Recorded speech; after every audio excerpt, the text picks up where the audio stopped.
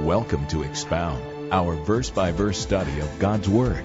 Our goal is to expand your knowledge of the truth of God by explaining the Word of God in a way that is interactive, enjoyable, and congregational.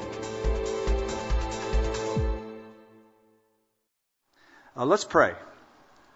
Father, we thank you that we have the ability to look into your Word and to look into a period of history that for all of us is far removed from our modern environment, far removed from us geographically, culturally, but relevant because Jesus Christ is the same yesterday, today, and forever.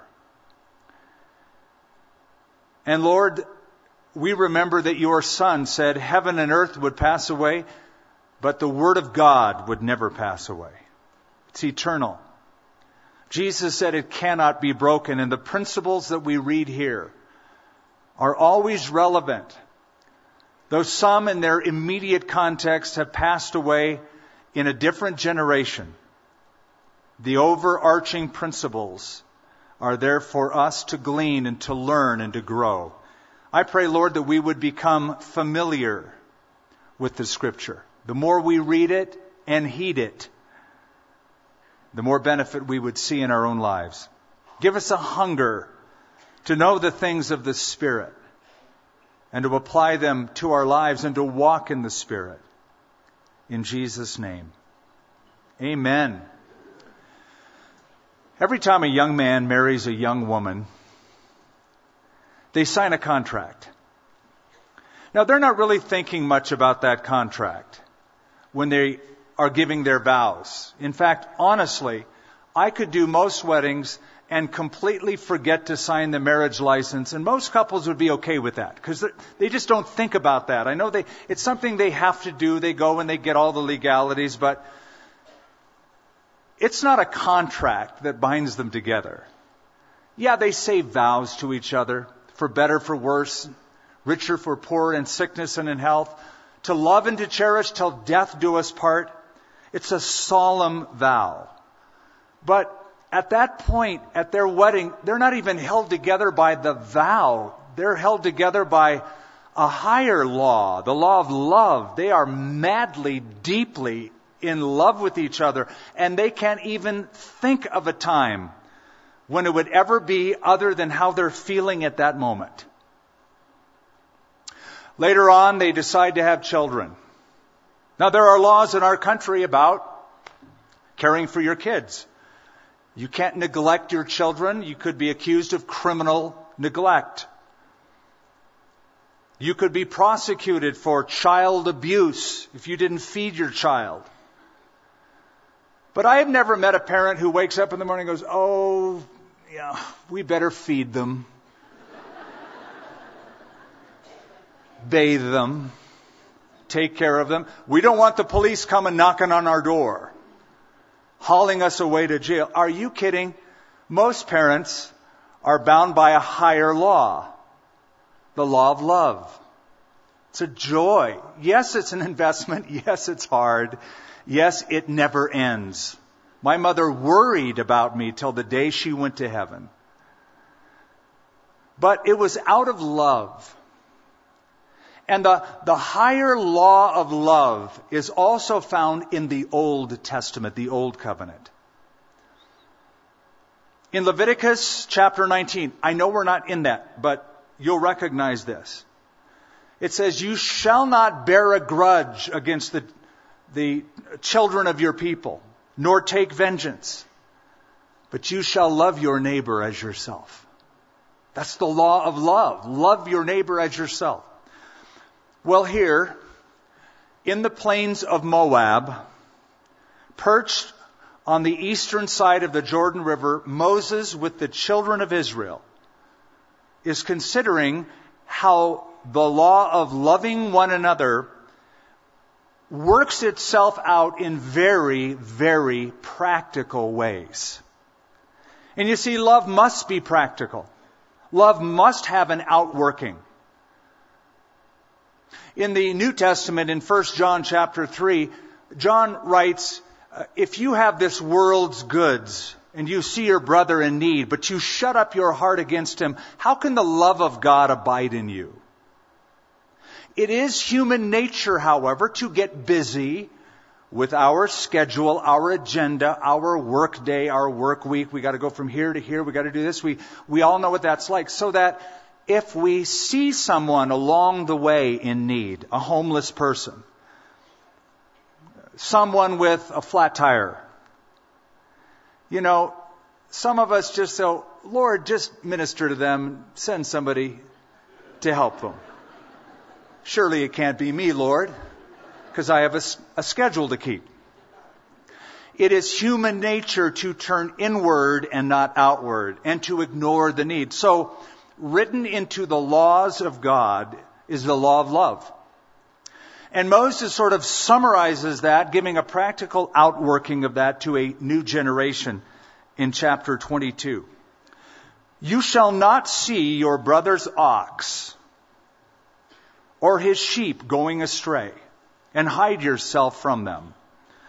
You shall surely bring them back to your brother. And if your brother is not near you, or if you do not know him, then you shall bring it to your own house, and it shall remain with you until your brother seeks it. Then you shall restore it to him. You shall do the same with his donkey, and so shall you do with his garment, with any lost thing of your brother's, which he has lost, and you have found. So shall you do likewise. You must not hide yourself. You shall not see your brother's donkey or his ox fall down along the road and hide yourself from them. You shall surely help him lift them up again. We have a saying, don't we? Finders, keepers, losers, weepers.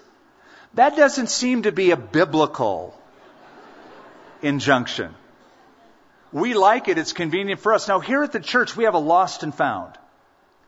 And some of you guys have really cool stuff that you've lost. Like cool designer glasses, really nice Cambridge Bibles.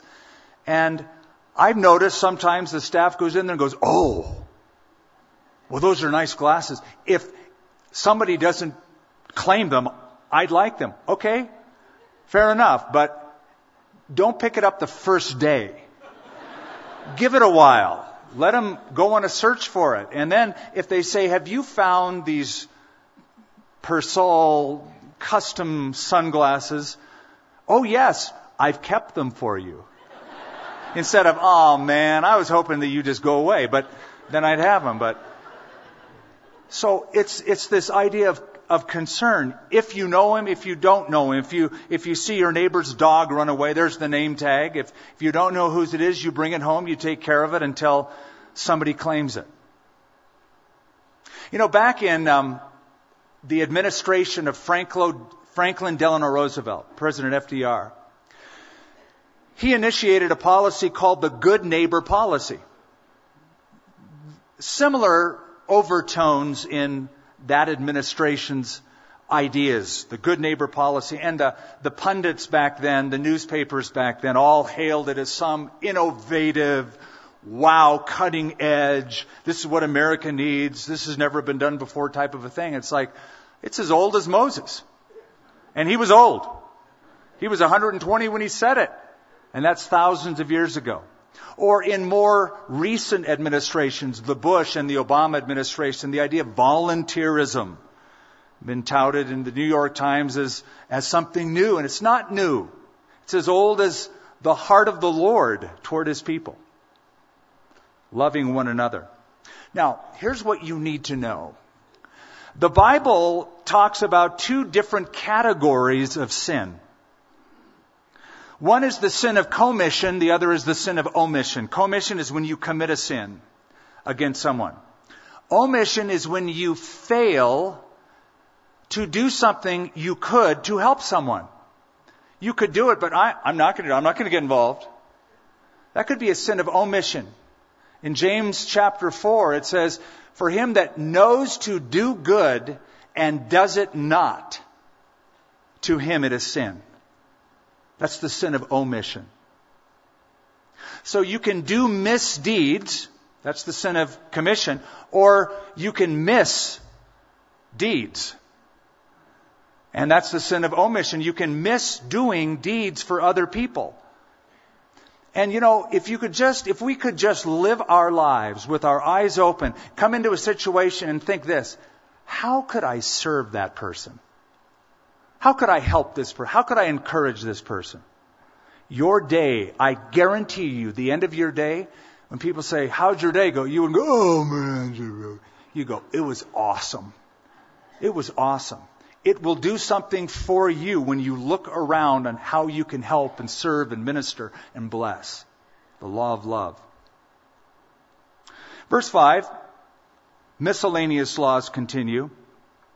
A woman shall not wear anything that pertains to a man, nor shall a man put on a woman's garment. For all who do are an abomination to the Lord your God. That's a very, very strong word in the Hebrew. It is used in the book of Leviticus. I believe it's chapter 18, where God uses the same language detesting homosexual behavior. He says it is an abomination to the Lord. Now, this commandment here isn't about fashion as much as it's about practice that was common to paganism. Did you know that in some of the ancient temples in antiquity, priests would dress like women for certain festivals? According to a Greek writer named Plutarch, a historian of the Greeks, on the island of Kos, in the temples of Hercules, the Herculean priests would dress like a woman to perform their functions of priesthood. Also in the cult of Dionysus, which was a sensual feast, and they worshiped the god of wine. So there was lots of intoxication and sensuality. Same kind of a thing. They would wear woman's clothing in performing sacerdotal, priestly sacred functions. And so God is saying, I don't want you to be like pagans. I want you to be different. And there is a created order of male and female. God created them, and He wants to maintain that order. Doesn't want us to copy anything the world does. He wants us to be different, to be separated, and not to mix with that kind of behavior. If a bird's nest happens to be before you along the way, in any tree or on the ground with young ones or eggs, with the mother sitting on the young or on the eggs, you shall not take the mother with the young. You shall surely let the mother go and take the young for yourself, that it may be well with you, that you may prolong your days. So you're walking down the road, you see what looks to you to be lunch. I'm going to have fried chicken or whatever that bird is, osprey, let's say, and cooked eggs. It's the full meal deal. I got a whole meal here. Thank you, Lord. Now, it's okay for you to eat. You go to Chick-fil-A, you eat chicken, you order eggs. It's okay to do that. But it's interesting that God would have a law about birds and eggs. Don't you find that interesting? Now, here's what Jesus said in Matthew chapter 10. He says, not a sparrow falls to the ground without the will, apart from the will of your Father in heaven. It's a beautiful verse to me. I mean, we pass that up and we usually apply that to look how God cares for us. But the point is God cares for birds. And if He cares for birds, how much more does He care for you, made in the image of God? But the fact that there is an environmental law built into God's Torah, don't lose sight of that. This is God's environment, and He says, care for it. Now, I'll tell you what the heart of the law here really is. If you were to take the mother and the young, the eggs, and kill all of them and eat all of them, then you have cut off a food source for yourself. If you let the mother go and just eat the eggs that are in the nest, she's going to lay more eggs. She's going to have more young.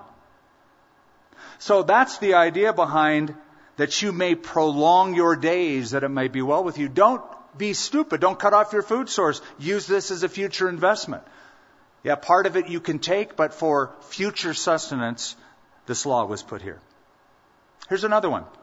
When you build a new house, now God's into building codes. When you build a new house, this also is the law of love. Then you shall make a parapet for your roof. If you have a flat roof here in New Mexico, I'll guarantee you have a parapet. It's part of the building codes here. That you may not bring guilt of bloodshed on your household if anyone falls from it.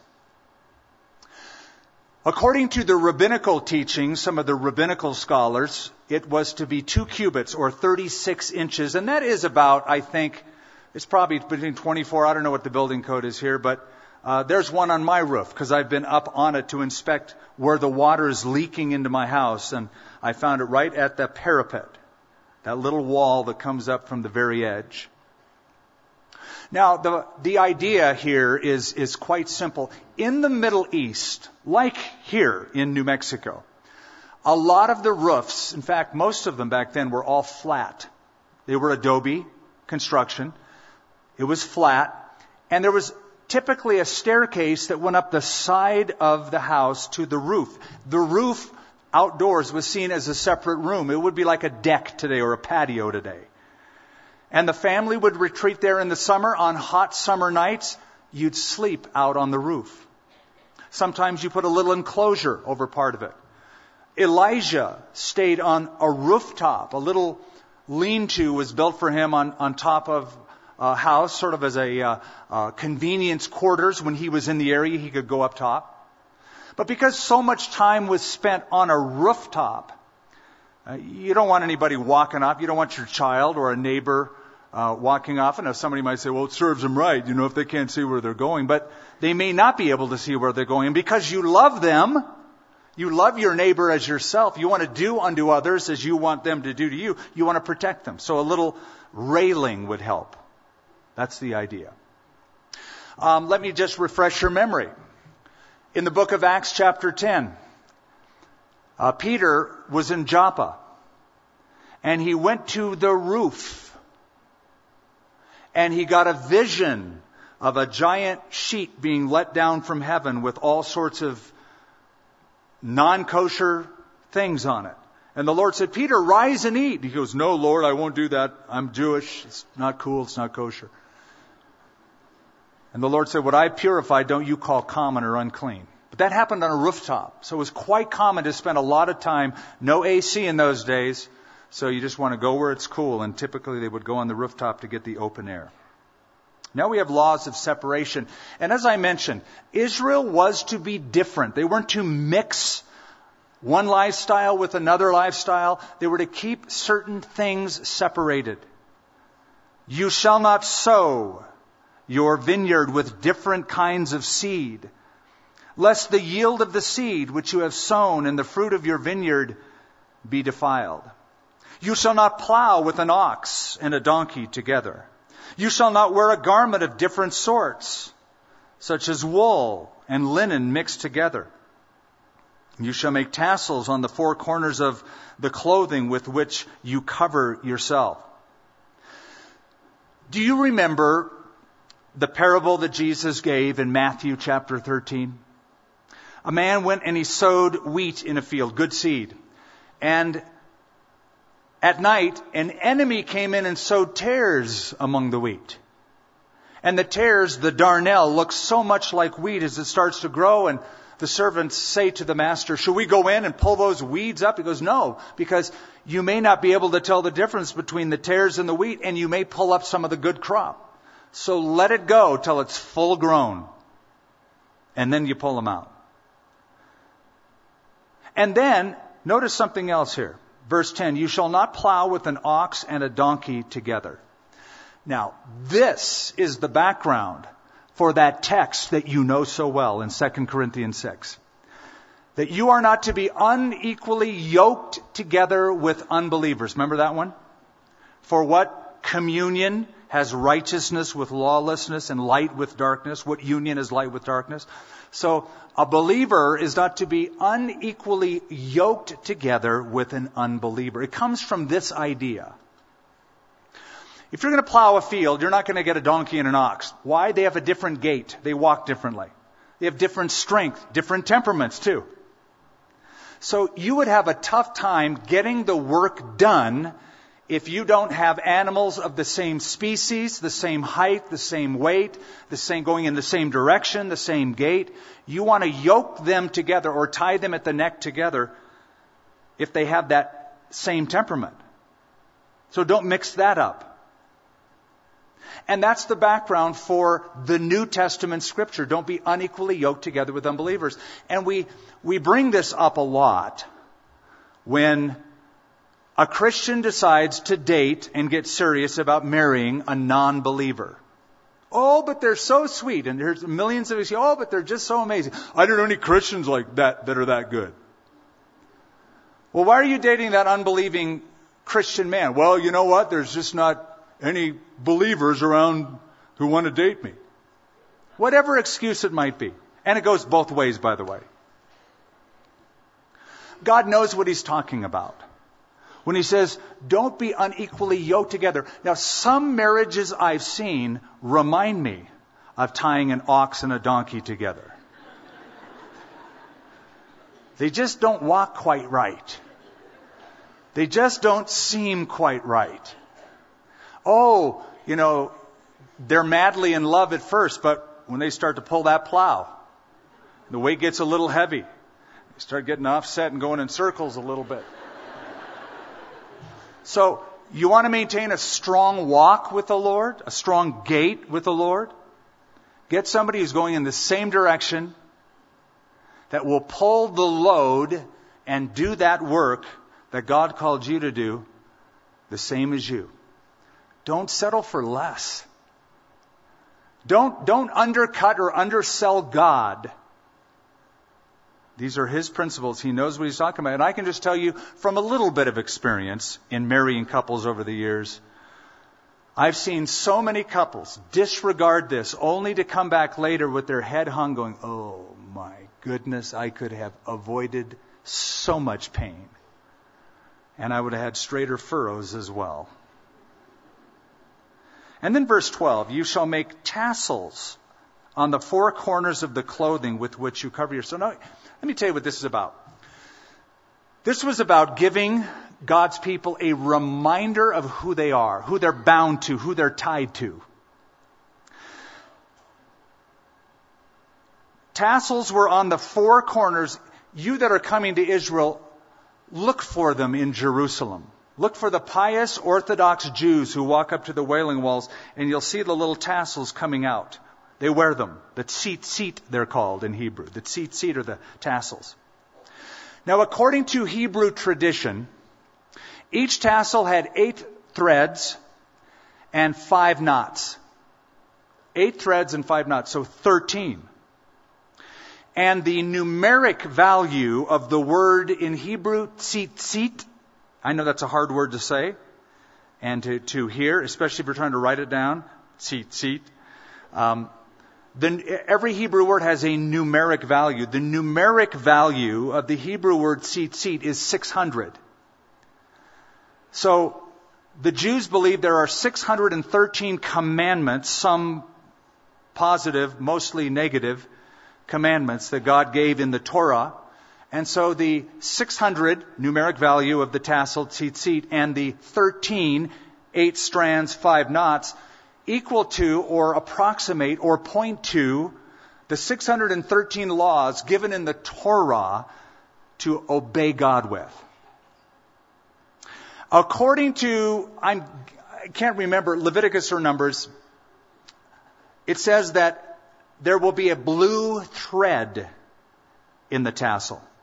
So you have a white tassel typically with a blue thread. And the blue thread was to remind them that they're tied to God. That they should have heavenly thoughts. They should think that it's not just here, but it's heaven, it's God. I'm a child of God. I'm under the covenant. By the way, your Savior and my Savior wore a garment that had those tassels on them. It was called the hem of the garment, the tassel of the garment that Jesus wore. When he was on his way to the house of Jairus, the ruler of the synagogue, there was a woman who had an issue of blood for several years. And she thought, if only I could touch that tzitzit, the tassel of that man's garment, I'll be healed. And she touched that tassel, and she was made whole, not because the tassel was holy, but because she released her faith in the one who wore it, the Lord Jesus, and she was healed. If any man takes a wife, this all gets very interesting, at least it is to me. If a man takes a wife and goes into her and detests her, now what kind of a scoundrel would that be? Marries a girl, they consummate the relationship, but after a while he's just like, I don't like her, I hate her, I don't want to be married to her. Well, it happens, doesn't it? And charges her with shameful conduct and brings a bad name on her and says, I took this woman, and when I came to her, I found she was not a virgin. So now he's making the statement that she didn't keep her promise. Her parents didn't keep the promise.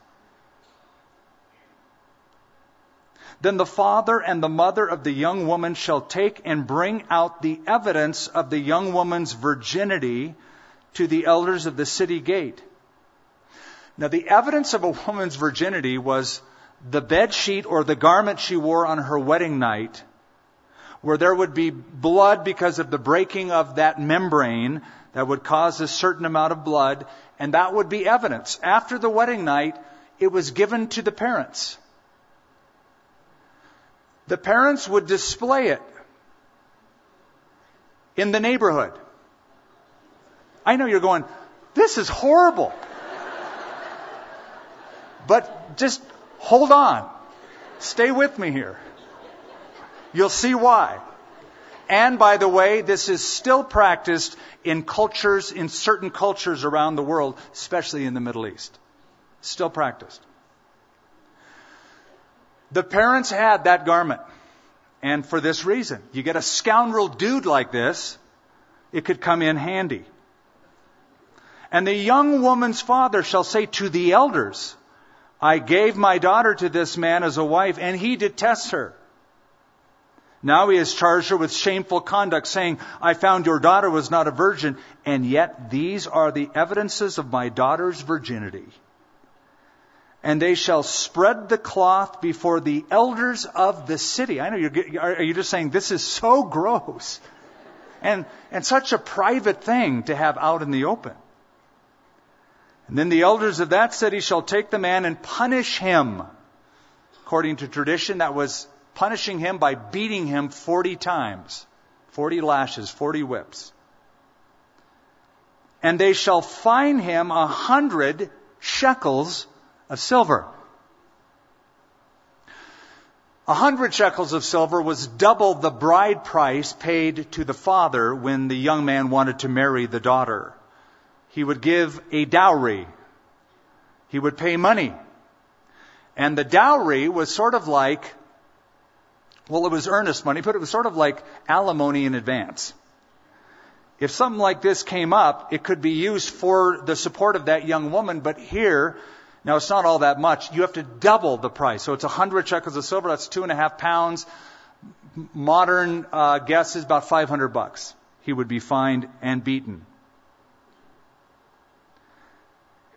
And give them to the father of the young woman, because he has brought a bad name on a virgin in Israel. And she shall be his wife. He cannot divorce her all his days. And when I read that, I think that poor woman. I would hope they would reconcile and get things right. Okay, let's consider a couple of things. Number one, in Matthew chapter 1,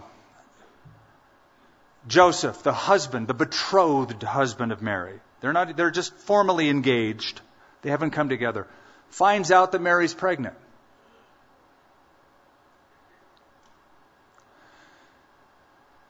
After wrestling with it, it says he decided that he would put her away privately rather than exposing her. Because this was the exposure. You'd make it known. So he decided to do it privately because he did not want to make a public example out of her. It's kind of love he had for her. But the idea of making it public was considered a good thing, not a bad thing. It was a good thing because idea of chastity, of sexual purity before marriage was so high that for parents to display that was to congratulate their daughter and congratulate this couple and say, look, we've been good parents. We have instilled good values in her. She remained chaste her whole life. And that would be an incentive because the community would know if you were messing around or you were chaste. So you have a public accountability in your sexual conduct before marriage. And if you weren't chaste, the whole public would know as well. Again, quite an incentive. And some guy comes on and he goes, honey, baby, sweetie, I just can't wait. I love you so much. Yeah? I'm thinking of that sheet being hung in the window of the house. I want to rejoice. I want it to be a victory flag, not a shame. You'll never forget this study, I'm sure. But, verse 20, if this thing is true, and evidences of virginity are not found for the young woman, they shall bring out the young woman to the door of her father's house, and the men of her city shall stone her with stones, to death with stones. Because she has done a disgraceful thing in Israel to play the harlot in her father's house, and so you shall put away evil from among you. We find this here in the Torah, the law of God, the Pentateuch. It also has a parallel in other ancient documents. The Code of Hammurabi from Mesopotamia, that Chaldean region, also from ancient times, had similar laws, except the Code of Hammurabi was a little different. If a couple did this, they were both bound together, and if there was adultery in the relationship, they were bound together, or the one who did it, the two who committed the act, bound together and thrown into a body of water, a sea or an ocean or a lake, and they would die that way.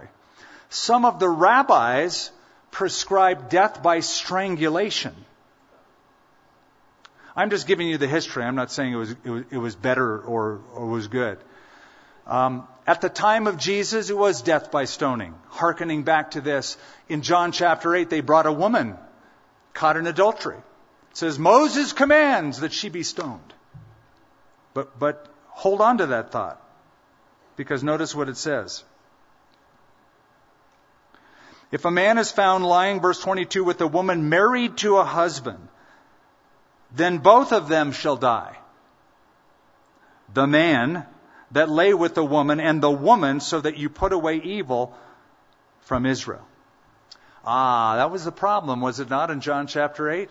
They brought a woman to Jesus and said, this woman is caught in adultery in the very act Moses commands that she be stoned.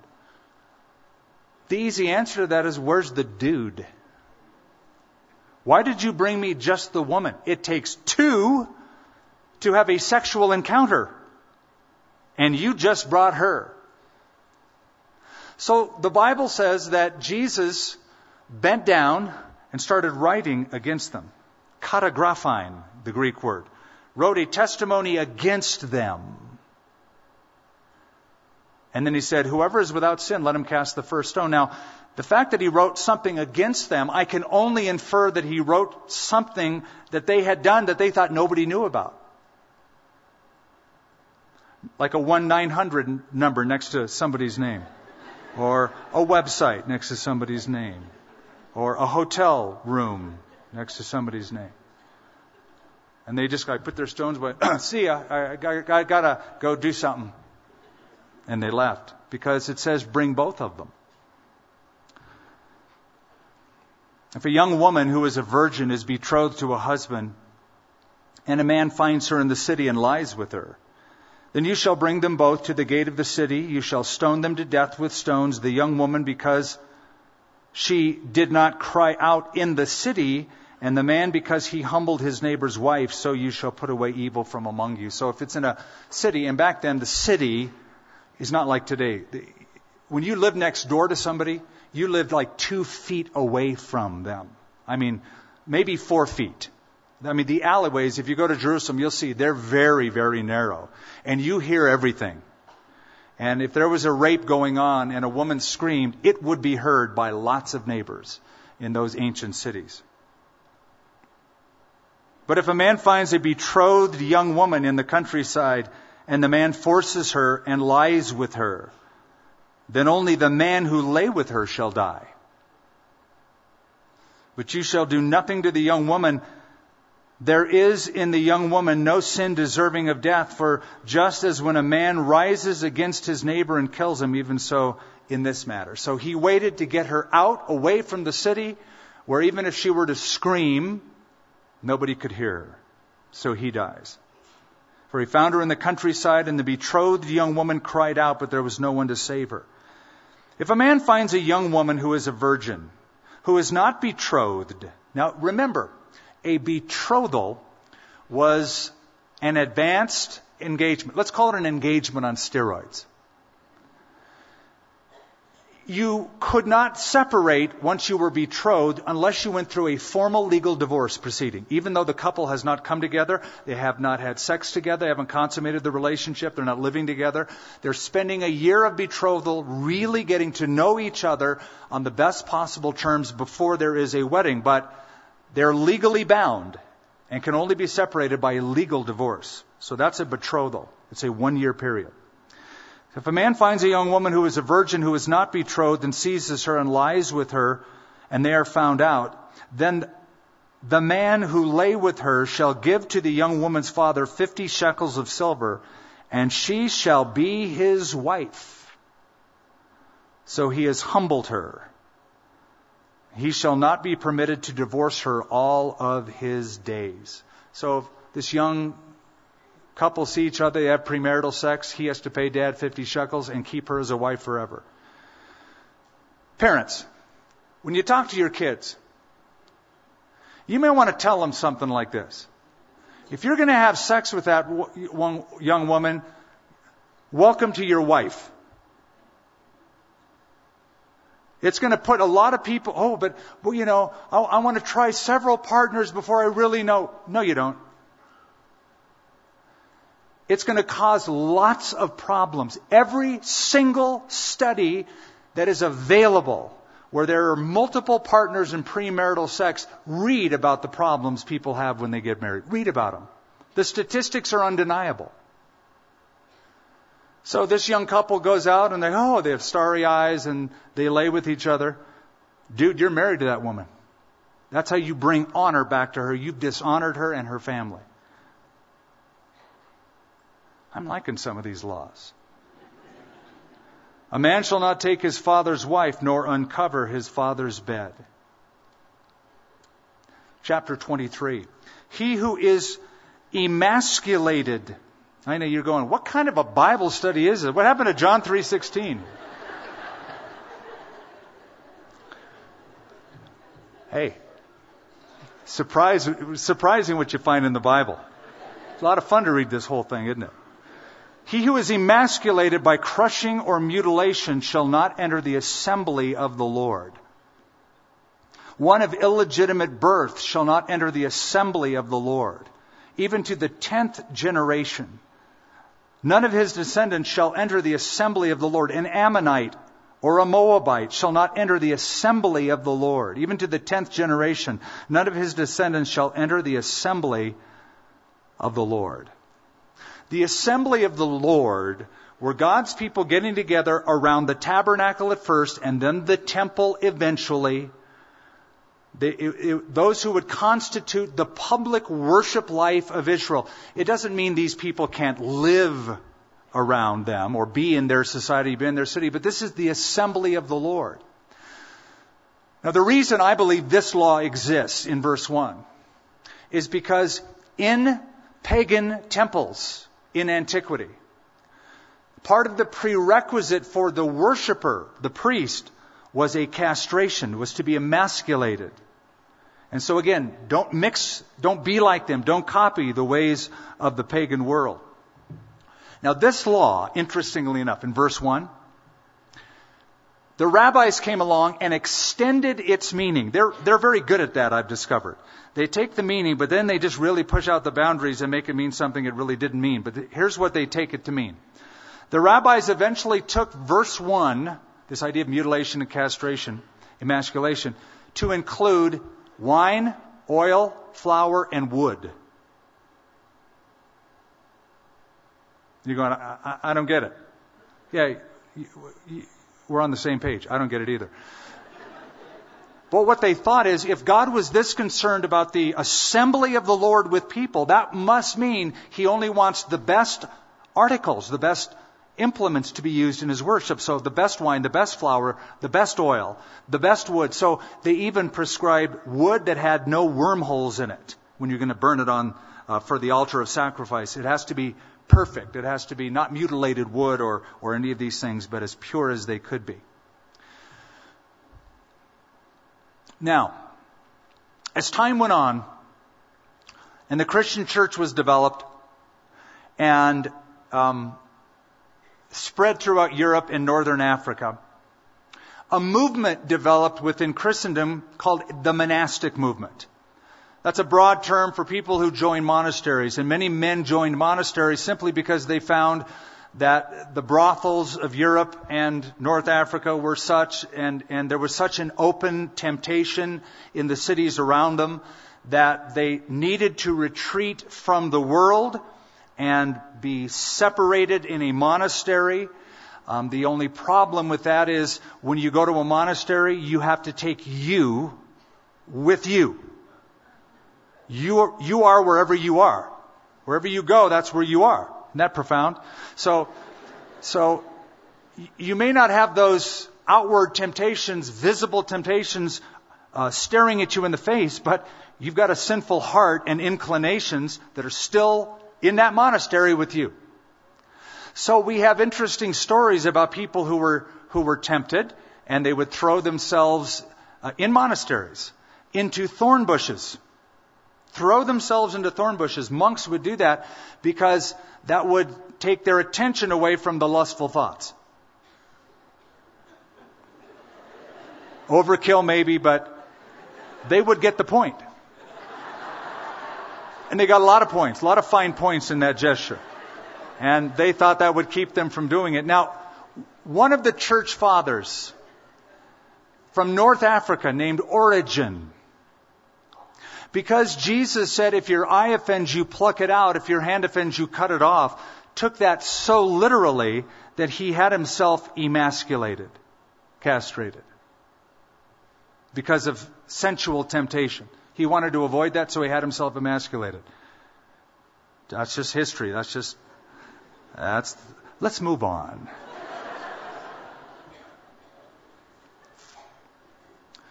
One of illegitimate birth shall not enter the assembly of the Lord.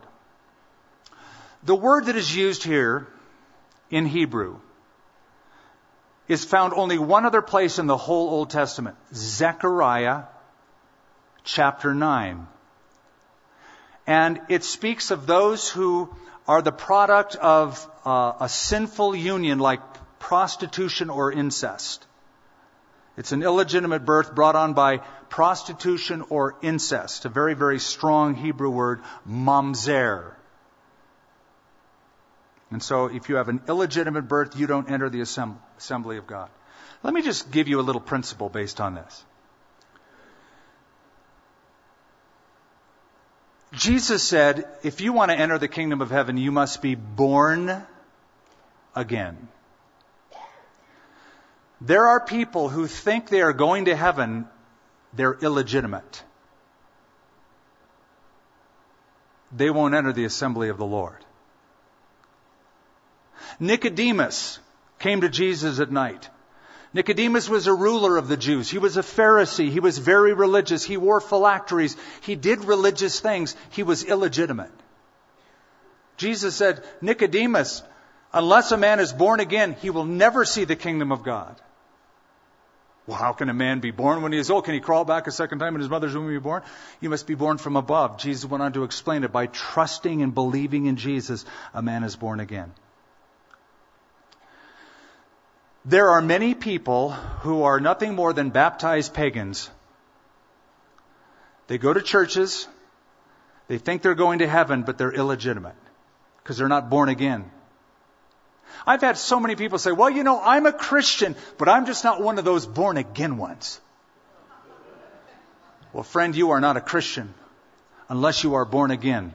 You have to be a born again one. Those are Jesus' words. The only way to get into heaven is to fully trust in Him, not your religion, not your works, not your deeds, not you.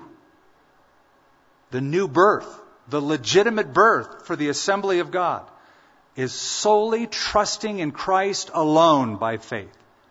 That's how a person is born again. An Ammonite or a Moabite shall not enter the assembly. You're going, I'm glad I'm not one.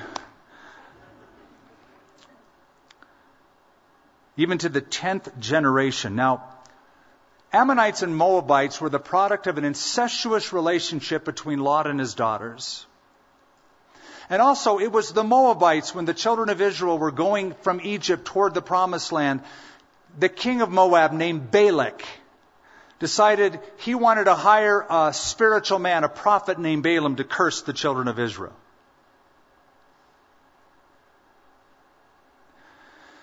What I find interesting about that story is I really got to hand it to Balak. He understood a principle. If you're going to fight a spiritual people, you better use a spiritual person. Because a spiritual person perhaps could do against these people what people couldn't do in fighting them with physical warfare. So to fight a spiritual people, I need a spiritual warfare, spiritual weapon. So he hired a spiritual person named Balaam to curse them. No, he couldn't do it. God wouldn't let him do it. But he was on to something. Because Balaam said, I can't curse these people, but I know how they can be cursed. They can curse themselves. God will bring a curse on them. If they start worshiping with your idols, if your young women go into the camp and seduce them and bring out their idols during that common practice of your worship, God will bring a curse on them. So Balak had a very interesting understanding of how to bring down God's people. So an Ammonite, a Moabite shall not enter, because they did not meet you with bread and water on the road when you came out of Egypt, and because they hired against you Balaam the son of Beor from Pethor of Mesopotamia to curse you. Nevertheless, the Lord your God would not listen to Balaam, but the Lord your God turned the curse into a blessing for you, because the Lord your God loves you. You shall seek their peace. You shall not seek their peace, nor their prosperity all their days forever. Now, let me tell you another little insight here that just sort of ties bows, I hope, for you. The Hebrew construction of the Ammonite or Moabite refers to a male Ammonite or Moabite. Because, why is that important? Because later on there will be a Moabitess by the name of Ruth, who says to mother-in-law, where you go, I will go.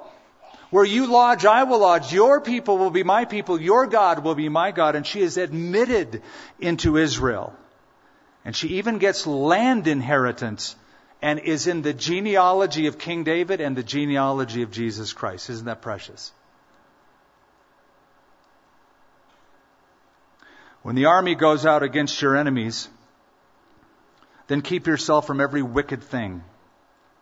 If there is any man among you who becomes unclean by some occurrence in the night, then he shall go outside the camp. He shall not come inside the camp. But it shall be when evening comes, he shall wash with water. And when the sun sets, he may come into the camp. This is believed to be some nocturnal emission for a male, or perhaps urination in the camp, which would render him unclean. It's interesting that certain Jewish commentaries say that this refers to a Levitical encampment, which sometimes went out to battle with the army. And there's no way to tell. Again, this could be the spinning tale of a rabbi, or it could be legitimately passed on. Also, you shall have a place outside the camp where you may go out. And you shall have an implement among the equipment, and when you sit down outside, you shall dig with it and turn and cover your refuse. You understand this, right? I don't really have to go into this and explain this, right? So, God wanted a clean camp. And the next verse explains why. You will have a place outside the camp, an implement. For the Lord your God walks in the midst of your camp to deliver you and give your enemies over to you. Therefore the camp shall be holy, that he may see no unclean thing among you and turn away from you. So this is the latrine that you have to have outside the camp. Now this would be very inconvenient, would it not? Have a camp, you have thousands of people, millions of people. Got to go outside the camp to do your business. If you've ever had an outhouse, you might think at first, oh, this is cool. In the wintertime, not so cool. Well, it is very cool.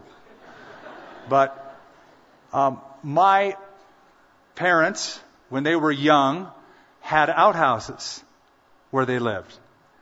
My grandfather was a settler in Laramie County, Wyoming, with the act where you could have your own the Homestead Act. That's it, the American Homestead Act, senior moment, Homestead Act. And so they lived in quite primitive conditions. But God is interested in their sanitation. By the way, wherever Christians go on the mission field, this is one of the first things they do, and they're always noted for it. When Christians go into primitive cultures, one of the first things they do is show people how to separate water sources from waste. And you would be surprised around the world how that is not known. It is not known in practice, but I've been in very primitive areas with Christian missionaries who teach hygiene and sanitation like this and separation.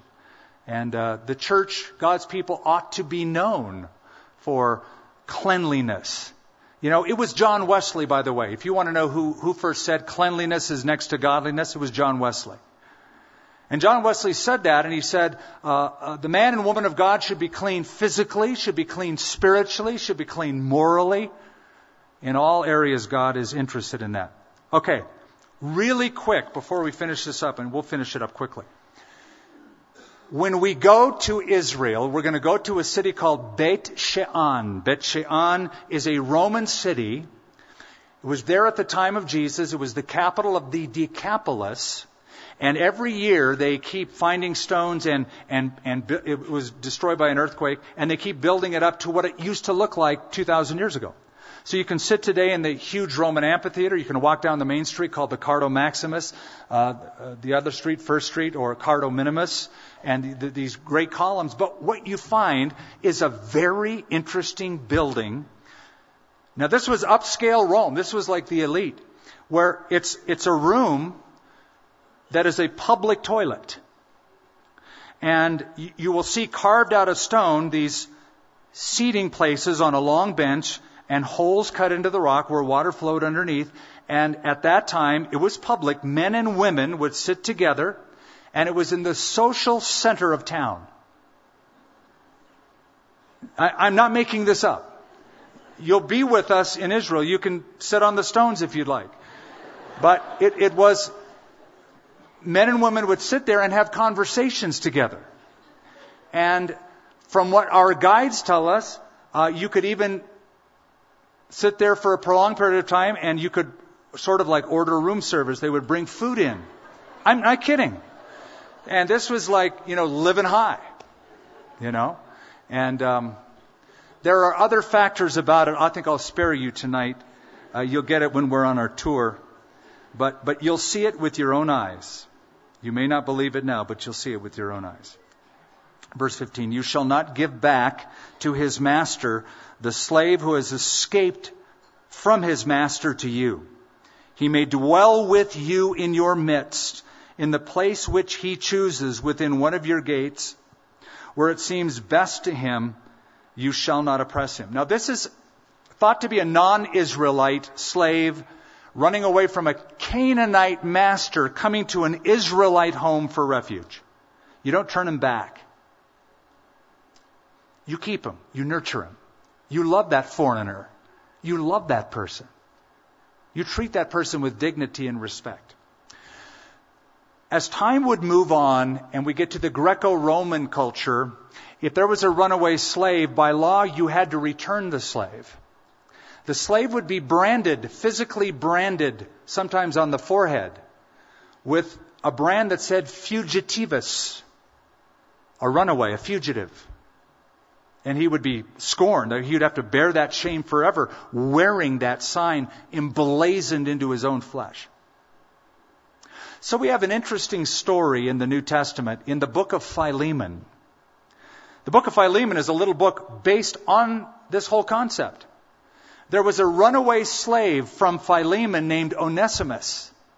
And Paul writes a letter to his friend Philemon. He says, Philemon, you know, your slave ran away and I have him here in Rome and he's a blessing to me. And Onesimus means faithful. And he says, he's been unfaithful to you, but he's been faithful to me. Or it means profitable. He's been unprofitable for you, but he's been profitable in ministering to me. So I'm sending him back to you, that you will receive him not as a slave, but as a brother. And if you want to send him back to me, I want you to do that, but I want you to do it not because you have to, but because it's in your heart to do so. I could really use his service. The whole letter is based upon this, letting a slave go back and reconciling the owner and the slave out of love. Verse 17, there shall be no ritual harlot of the daughters of Israel, or a perverted one of the sons of Israel. You shall not bring the wages of a harlot or the price of a dog, that would be a male prostitute, to the house of the Lord your God for any vowed offering. For both of these are an abomination to the Lord your God. Because it's a vow of worship, of thanksgiving. You don't want to use the money that was taken from an activity like that. You shall not charge interest to your brother, interest on money or food or anything that is lent out of interest. To a foreigner you may charge interest, but to your brother you shall not charge interest, that the Lord your God may bless you in all which you set your hand in the land to possess that you are entering. Now, other scriptures tell us that this has nothing to do with a commercial loan, but this is loaning somebody in deep distress because they're entering into poverty, enough money to get out of that. You don't charge interest for that. If it's a commercial loan, you can charge interest for it. But for distress situations, you do not. When you make a vow to the Lord your God, you shall not delay to pay it. For the Lord your God will require it of you, and it would be sin to you. If you abstain from vowing, it shall not be a sin to you. That which has gone from your lips you shall keep and perform. For you voluntarily vowed to the Lord your God what you have promised with your mouth.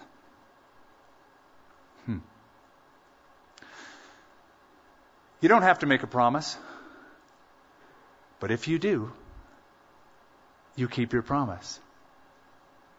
So when that young couple who was at the altar, who thought, we don't need a contract, we love each other, 10 years down the line, when they're in the counselor's office or the pastor's office, they're in my office, and she's not looking at him like this, nor is he going, wow, they're kind of cold-shouldered. I remind them, nobody forced you to make that vow when you said, till death do us part. But you made that vow. Now keep it. When you come into your neighbor's vineyard, you may eat your fill of grapes. What a great law. At your pleasure. Notice that. But you shall not put any in your container. This isn't harvest day for you. But if you're hungry right now, grab some grapes. Grab some fruit. Isn't that a great law? You're walking down the road. There's a vineyard. You know, nobody's going to shoot you. Take an apple. Take grapes. Take whatever you need. Take grain. But you don't take it home. It's just for that immediate need. When you come to your neighbor's standing grain, you may pluck the heads with your hand, but you shall not use a sickle on your neighbor's standing grain. Who did this in the New Testament? Jesus and his disciples. And the Pharisees were there in the grain fields, which I find humorous because the grain fields are sort of, you're out in the country now, and Jesus is all alone. It's a surreal moment. There's music playing in the background. Ah, right? You know, like the movies. And Jesus out there, they're harvesting grain. All of a sudden, these Pharisees pop up out of the grain fields. Ah! What are you doing? I'm thinking, what are you doing here?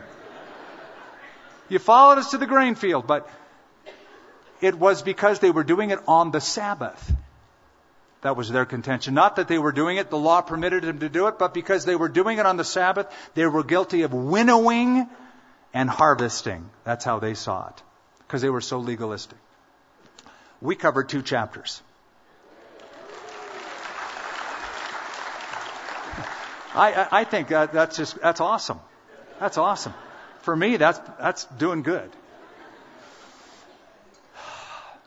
As we close, I just want to leave you with this thought, and we'll pray, and we'll sing, and we'll leave or fellowship. Are you born again, or are you one of illegitimate birth? Are you resting on you, on your goodness, on you doing your best to get to heaven and be a good boy or girl? Then you're trusting the wrong thing. You must be born again. You must wholeheartedly trust and lean on Jesus Christ and what He has done for you. And that's where you come to a place where you turn. The Bible calls it repent. You turn. You turn to Him. You turn from what you know is wrong. From even a religious experience. From all of that past, and you turn to Jesus Christ and you personally receive Him as your Savior. Let's pray. Father, we thank You for all of these laws. We thank You because though some are repeated in principle form in the New Testament, others are omitted because the covenant was with Israel and not with the church. Yet we see the overarching principle of a God who loves and wants His people to love their neighbor as themselves. And so we thank You, Lord, that these are put in place because of Your care and Your concern. You even care for birds. Much more do You care for us. But Lord, like the Old Testament, one of illegitimate birth was not to enter the assembly of the Lord. And so it is in the kingdom of God. Unless a person is born again, born from above, as a spiritual rebirth, there is no enjoyment. There is no entrance into Your kingdom. There is no heaven in store. I pray for anyone here who has trusted in themselves or their religious experience or their own goodness, but not in Jesus yet. I pray for those who have come, maybe for the first time, maybe they've come over and over again, but at times like this, they have not been the one to raise a hand and say yes to Jesus, even though they've never personalized it. I pray for others, Lord, who have wandered away from You, and they sense that gray distance between heaven and earth. I pray as You draw near to them, Lord, it's be because they have drawn near to You and invited Jesus into their hearts. As we close this service, if you're here tonight and you have never given your life to Jesus, or you need to come back to Him, I want to pray for you. As our heads are bowed, mine will be open. Would you raise your hand up in the air and you're saying yes to Jesus? You're saying, Skip, tonight I want to pray and receive Christ as my Lord and Savior. I want to give my heart to Him. God bless you. And you, on my left, toward the back. Anyone else? Raise that hand up so I can see it. On my right, toward the back. In the balcony.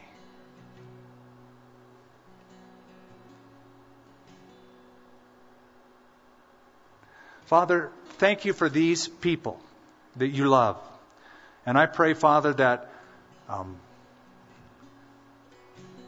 Lord, that as new life takes place in them, that you would put a joy.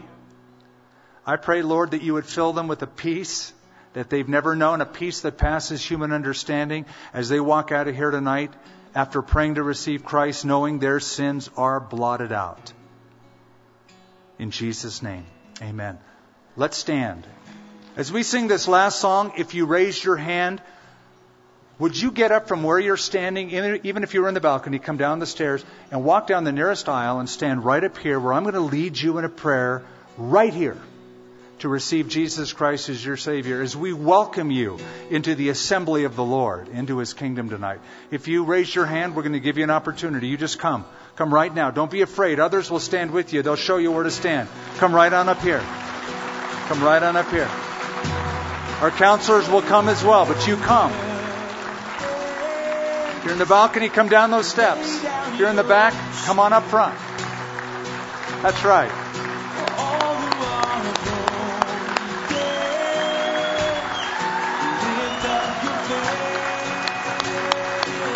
Awesome. Praise the Lord.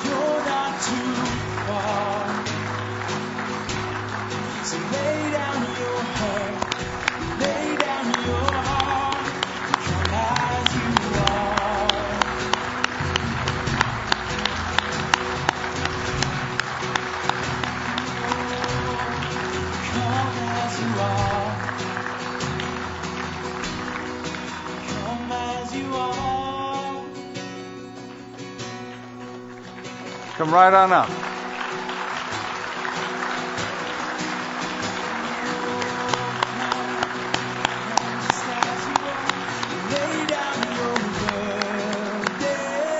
Awesome. Beautiful.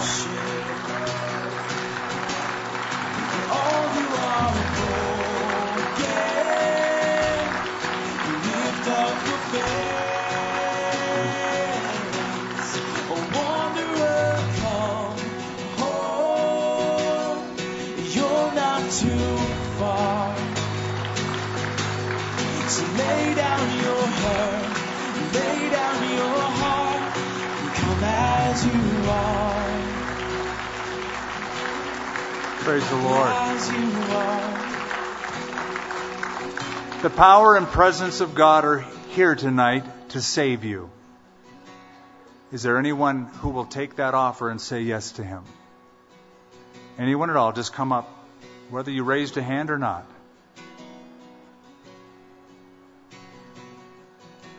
Those of you who walked forward, so glad you're here. So glad you're here.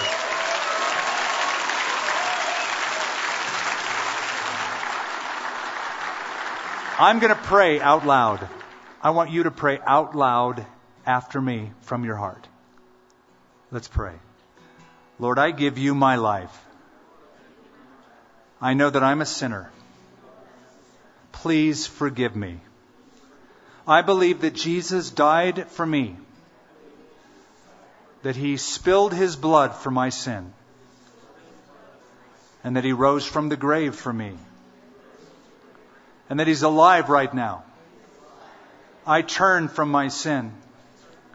I repent of it. I turn to Jesus Christ. I embrace Him as my Savior. I want to live for Him as my Lord. Every day. In Jesus' name. Amen. If you've missed any of our Expound studies, all of our services and resources are available at expoundabq.org.